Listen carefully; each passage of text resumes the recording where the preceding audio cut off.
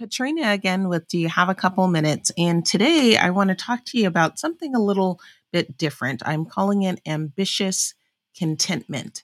And I'm wondering, is it possible to be both ambitious and content? I think that in some settings we have been taught that contentment cannot coexist with ambition. Contentment is often viewed as a state of being that is really not troublesome. And it can also be perceived as a lack of a desire to kind of move beyond the status quo.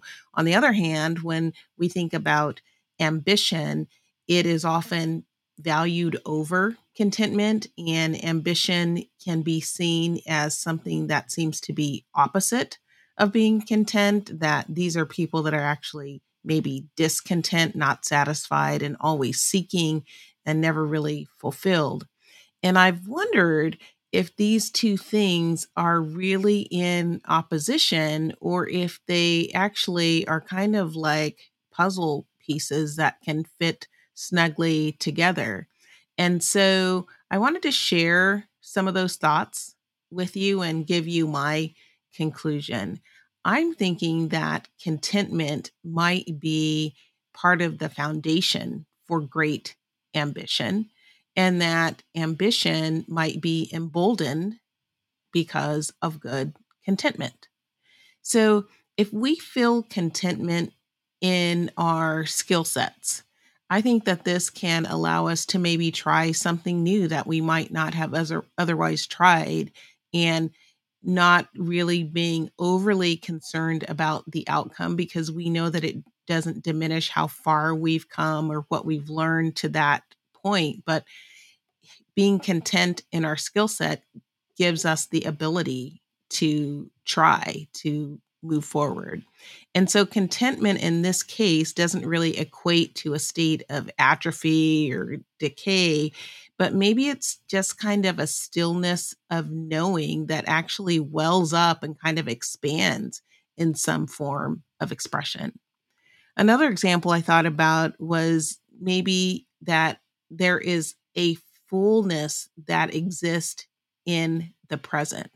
When we take time to allow ourselves the gift of really being present in a particular moment, there can be a really deep sense of calm and contentment in that moment that provides us the ability to even lean in deeper in that moment.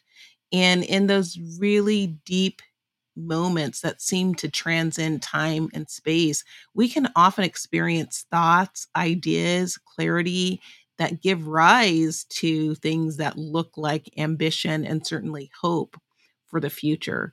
So, again, I was thinking that perhaps ambition can be an outcome of really very deep contentment.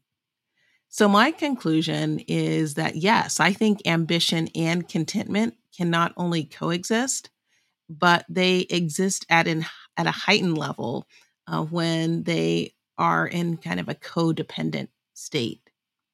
So, I wanted you to maybe take a moment to really be present and take things in. Think about how far you've come. Think about the intricate details that brought you to this time and this space. And think about moments that you've had of really deep contentment and your ambition to truly experience life by both giving and receiving. And then I want to encourage you to make it your intention to commit to living fully in the lives that we have and in the future moments to come. I really do believe that there can be ambitious contentment. And with that, that is my few minutes for today.